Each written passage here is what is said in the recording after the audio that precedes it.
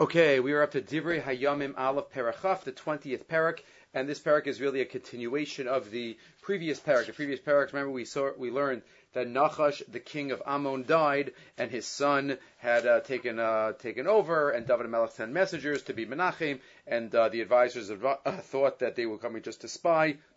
So Ammon had to the nation of Ammon was getting ready to fight, and they hired the Aram to help them, and Aram was defeated, and they left, and Yoav went home because he knew that there'll be another time to take care of Ammon. And this parak is where he takes care of Ammon. Later on in the year, he gets together and he surrounds the city, and he, as the details are in Sefer Shmuel Beis, that he asked David to come and finish off the job, and they destroy Ammon in a unique way so that no one else starts up. Really a lesson to others. Maybe there were others that wanted to start up, and they wanted to make sure that there were no more attacks. David HaMelech again is laying the groundwork for the Beis Hamikdash, so therefore he gets rid of the nation of Ammon, and then the parak ends with a repeat of some of the giants that were defeated by Klal Yisrael, and that takes us through the wars that are listed here. Okay, and this parak is part of the beginning of parak Yud Aleph. Again, which parak is this parallel to? This is interesting, because the beginning of parak Yud Aleph starts off the same pasuk. Well, first let's see the first pasuk here. Vayehi leis shuvas hashana. It was by the tshuva, where the another cycle of the year. Another cycle of the year. It was the summer. The Mefarish says, "Kishasavim basada lahachil asusim." There was plenty of grass for the horses that were going to be on in the battle. Leis seis hamalachim, the time that kings go out and it's nice weather. Vayinag Yoav eschelat tzava. Yoav leads the army. Vayashches es eretz bnei Ammon. He destroys Ammon. Vayavo vayatzer es Rabbah. He battles and encircles Rabbah, their capital city. V'David Yoshev Yerushalayim. David sitting in Yerushalayim. Vayach Yoav es Rabbah vayaherseha. And Yoav defeats Rabbah. If you look in Shmuel Beis in Parak Yud Aleph, we have the same pasuk to start. Vayehi l'tshuvas hashana leitzes hamalachim.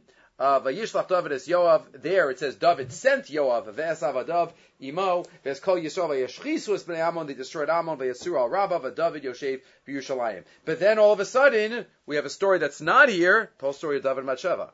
Right? Parak Yud Aleph is all about David and Bathsheba, and Parak Yud Beis, right? The mashal of the Kifsas Harash, and Dasan says to David, Ataha Ish. And then, all of a sudden, after that whole story, which is not listed here, which we've learned, because this sefer is all about the godless and the covet of David, that shouldn't be listed here. After that whole story, then it goes back at the end of Parak Yud Beis about back to the war with Ammon, and that's what's listed here. Just that those two prakim, without the Bathsheba story in the middle, are combined here. So, again, let's read the psukim. So it was L'Tshuvas Hashana, when it was a good time to attack. Yoav leads the charge, the army. He destroys Ammon, and David is sitting in Yerushalayim. What was David sitting in Yerushalayim for? That is interesting. It says that both here and in Shmuel. Usually we assume that a king is always the first one out to battle. The king wages the wars. The king wages the wars of Klal Yisrael. If you look in the Rambam has Sefer Malachim. It's usually just called Sefer Malachim, but it's really Sefer Malachim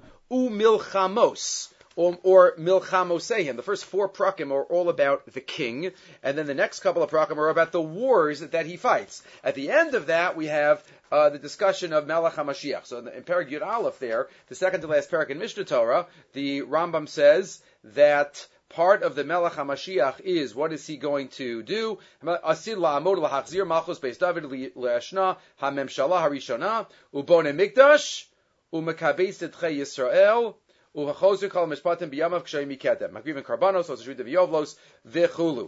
that is what the Melech HaMashiach is going to do. So Bonei Mikdash, that means there had to be peace already. But part of the king's job, the Melech HaMashiach, Rambam listed earlier, is obviously to fight the wars of Klal Yisrael and to bring them to the state where the Beis Hamikdash can be built. So David HaMelech was the king, so he wasn't. So the story is told in Sefer Shmuel that after a certain amount of wars, they were worried for David's life. Right? Rashi though in Parshas Pinchas, Asher Yeitzei Lifnehem, Lo Kederach Malchei Ha'umos. This is Chav Zayin Yud Zayin. Rashi, Lo Kederach Malchei Ha'umos. Right? Jewish kings are not like non-Jewish kings. She Yoshvim beBateim U'Mishalchin Es Chaya Losei Milchama. They sit in their nice, safe houses and they send their armies to war. Ela Kamosha Asisi Ani. No, like I did, Moshe Rabbeinu. Moshe Rabbeinu went. V'chein b'David. David in Shmuel Al Perek Yerches Ki Hu Yotzei Uva Lifnehem. After that, though, they asked him not to go. And again, in the Israeli army, it's always Acharai. Acharai is how all of the Mifakdim and the leaders are, right? They don't stay behind. So it's interesting that David here was in Yerushalayim. Maybe it was only afterwards because he was at the front so often, and then they told him, as the Psukim describe in Sefer Shmuel, that they want him back. Yoav himself is a very fascinating figure. He's one of the most enigmatic figures in all of Tanakh. We know Yoav did some amazing things. He was David's chief of staff, and he fought many wars, including right here on behalf of David HaMelech, but he also did a couple of things that made David HaMelech very upset, including killing Avshalom and the other people involved that he took care of, and that's why at the end of David's life, David tells Shlomo, you got to take care of him. What happens? Remember the Gemara in Makos tells a story about the end of Yoav. Makos Yud Beis Amud Aleph. The Gemara says, Amar of Yehuda Amar Rav, Shtei Ta'uyos Ta'a Yoav Ba'osa Shah. Yoav made two mistakes, right? There's a drasha of Me'im Mizbechi.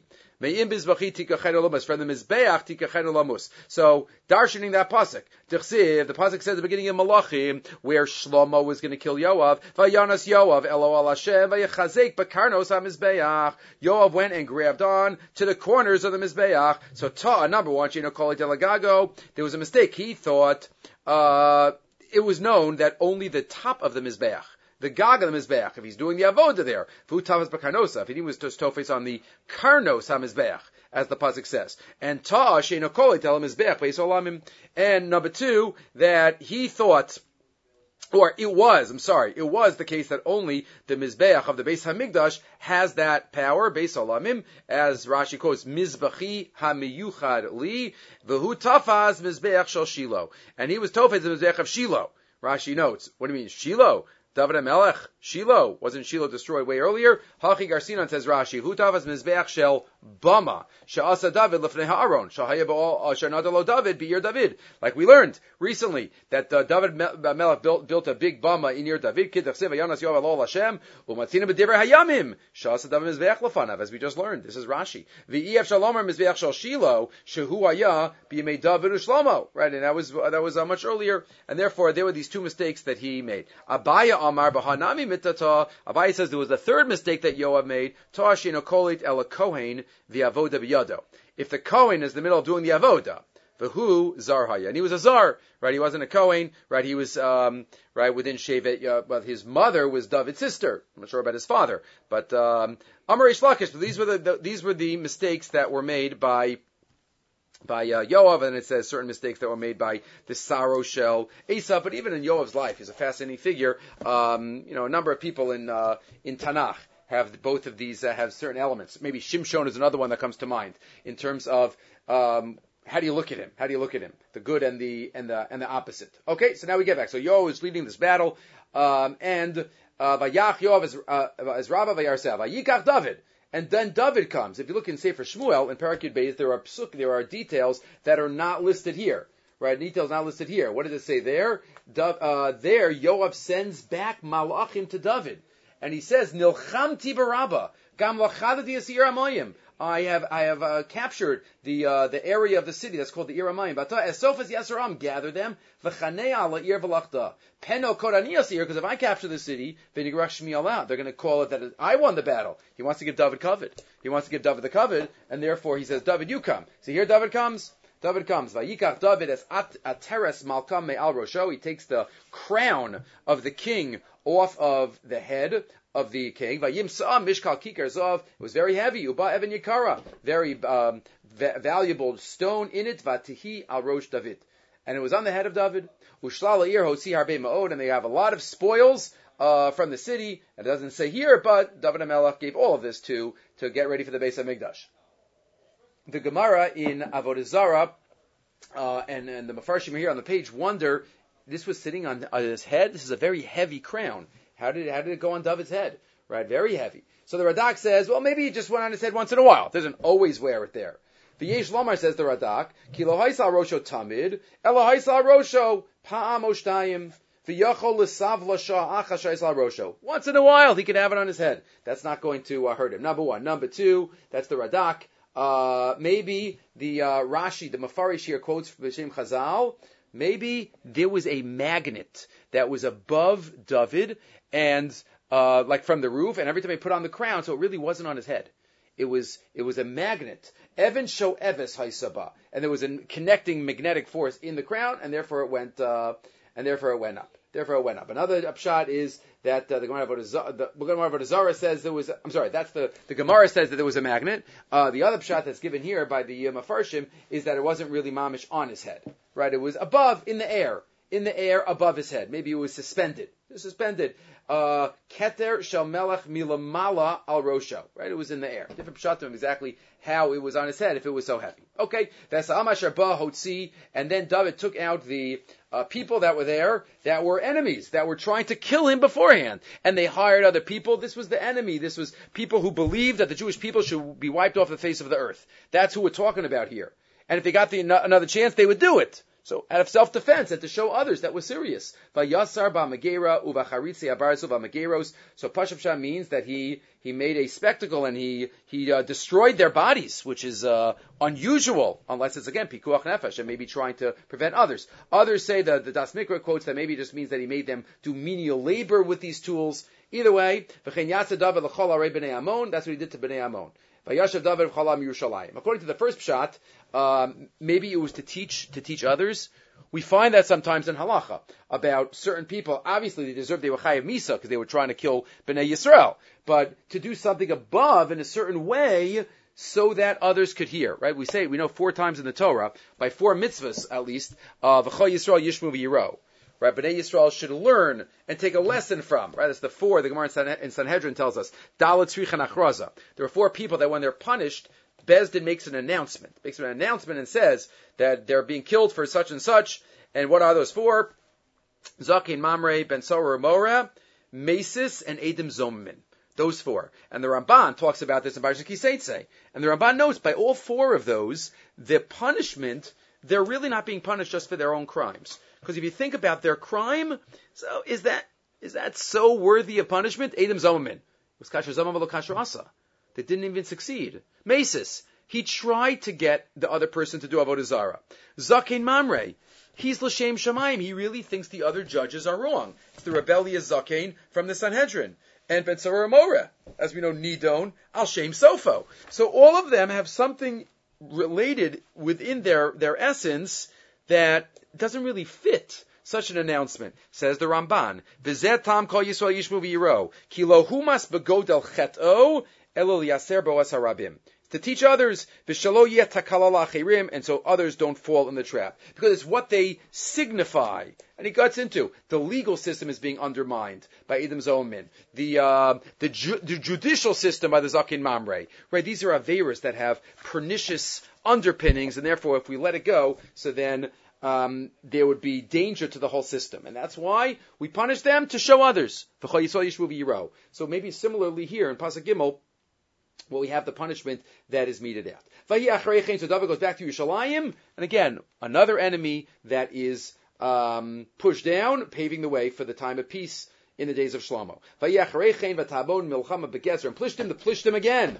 The Plishtim again and again and again, 20 times throughout Shaul and David. The Plishtim start off. We mentioned the Vilna Gaon in the last parak or the previous parak that the Plishtim, their hatred of Jews was about the autonomy of the Jewish people in Eretz Yisrael, right? That's where they're against Ad Hayom Hazeh, and that's why they kept coming up and up and again. So the David Melech here fights the giants. In Plishtim, Asika Sibchai Hachushasi Esipai Milide Herafam Vayikaneu. Right? The Gemara tells us in Sota Daf Mem Beis there were four giants who were descendants of Arpa. Yishbi Benov, who's mentioned later on, and also stories about him elsewhere, and Sipai, that you have here, and you have Lachmi. Lachmi is in the next pasuk, and a 6-digit, a giant who has 6 fingers and 6 toes on each that are mentioned here. So these are all descendants of Arpa. Siba miyalde, so Azhika. They fought these giants, and they were subdued. More plishtim, vayach Elchanan ben Yair es halachmi. They hit Lachmi, Achi Golias Hagiti, the brother of Golias, the Eitz Chanitzo Kiminor Orgim, and his spear was like a weaver's beam. But again, there are some midrashim that talk about that. These are all code words for David. Elchanan is a reference to David. Ben Yair is a reference to David. But David fought. Some of the details of these wars, the Mefarish points out, are not mentioned as it was said in Sefer Shmuel. One of the battles in Sefer Shmuel, it says there that David HaMelech was fighting one of the giants, and he got tired.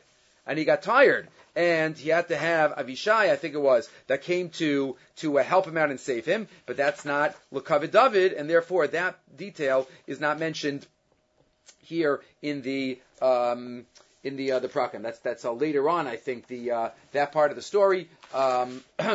But that's why it is left in Parachaf Aleph. There it is, all the way at the end. In Shmuel Beis Parachaf Aleph, we also have the story that David got weak. Let me see if I could just find it for a minute. V'yishpi benov, asher b'yilidei arafa, u'mishkal kino shlosh be'os mishka, v'chulu. V'yomer lahakos says David. V'yazer lar Avishai ben Sruya. V'yachad ha'plisha v'yimiseyu.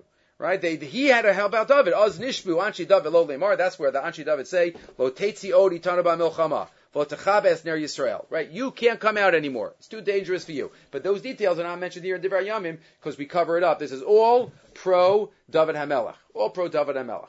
Interesting, the descendants of Arpa are listed here. It's a beautiful maimar in Rabbi Lamb's Sefer on Moadim in Festivals of Faith, where he talks about the pasuk. He builds a whole drasha on the pasuk. Vatishak, when Arpa and Rus were taking leave of Naomi, it says Vatishak Arpa la chamota. Right? Arpa kisses her mother-in-law. Verus davkaba, and Rus stuck to her. Right? Says Rabbi Lamb, that is the Maisa Avos Simon Labanim, so to speak, but that's Arpa, right? There is the title of this article is There is Religion and There is Religion.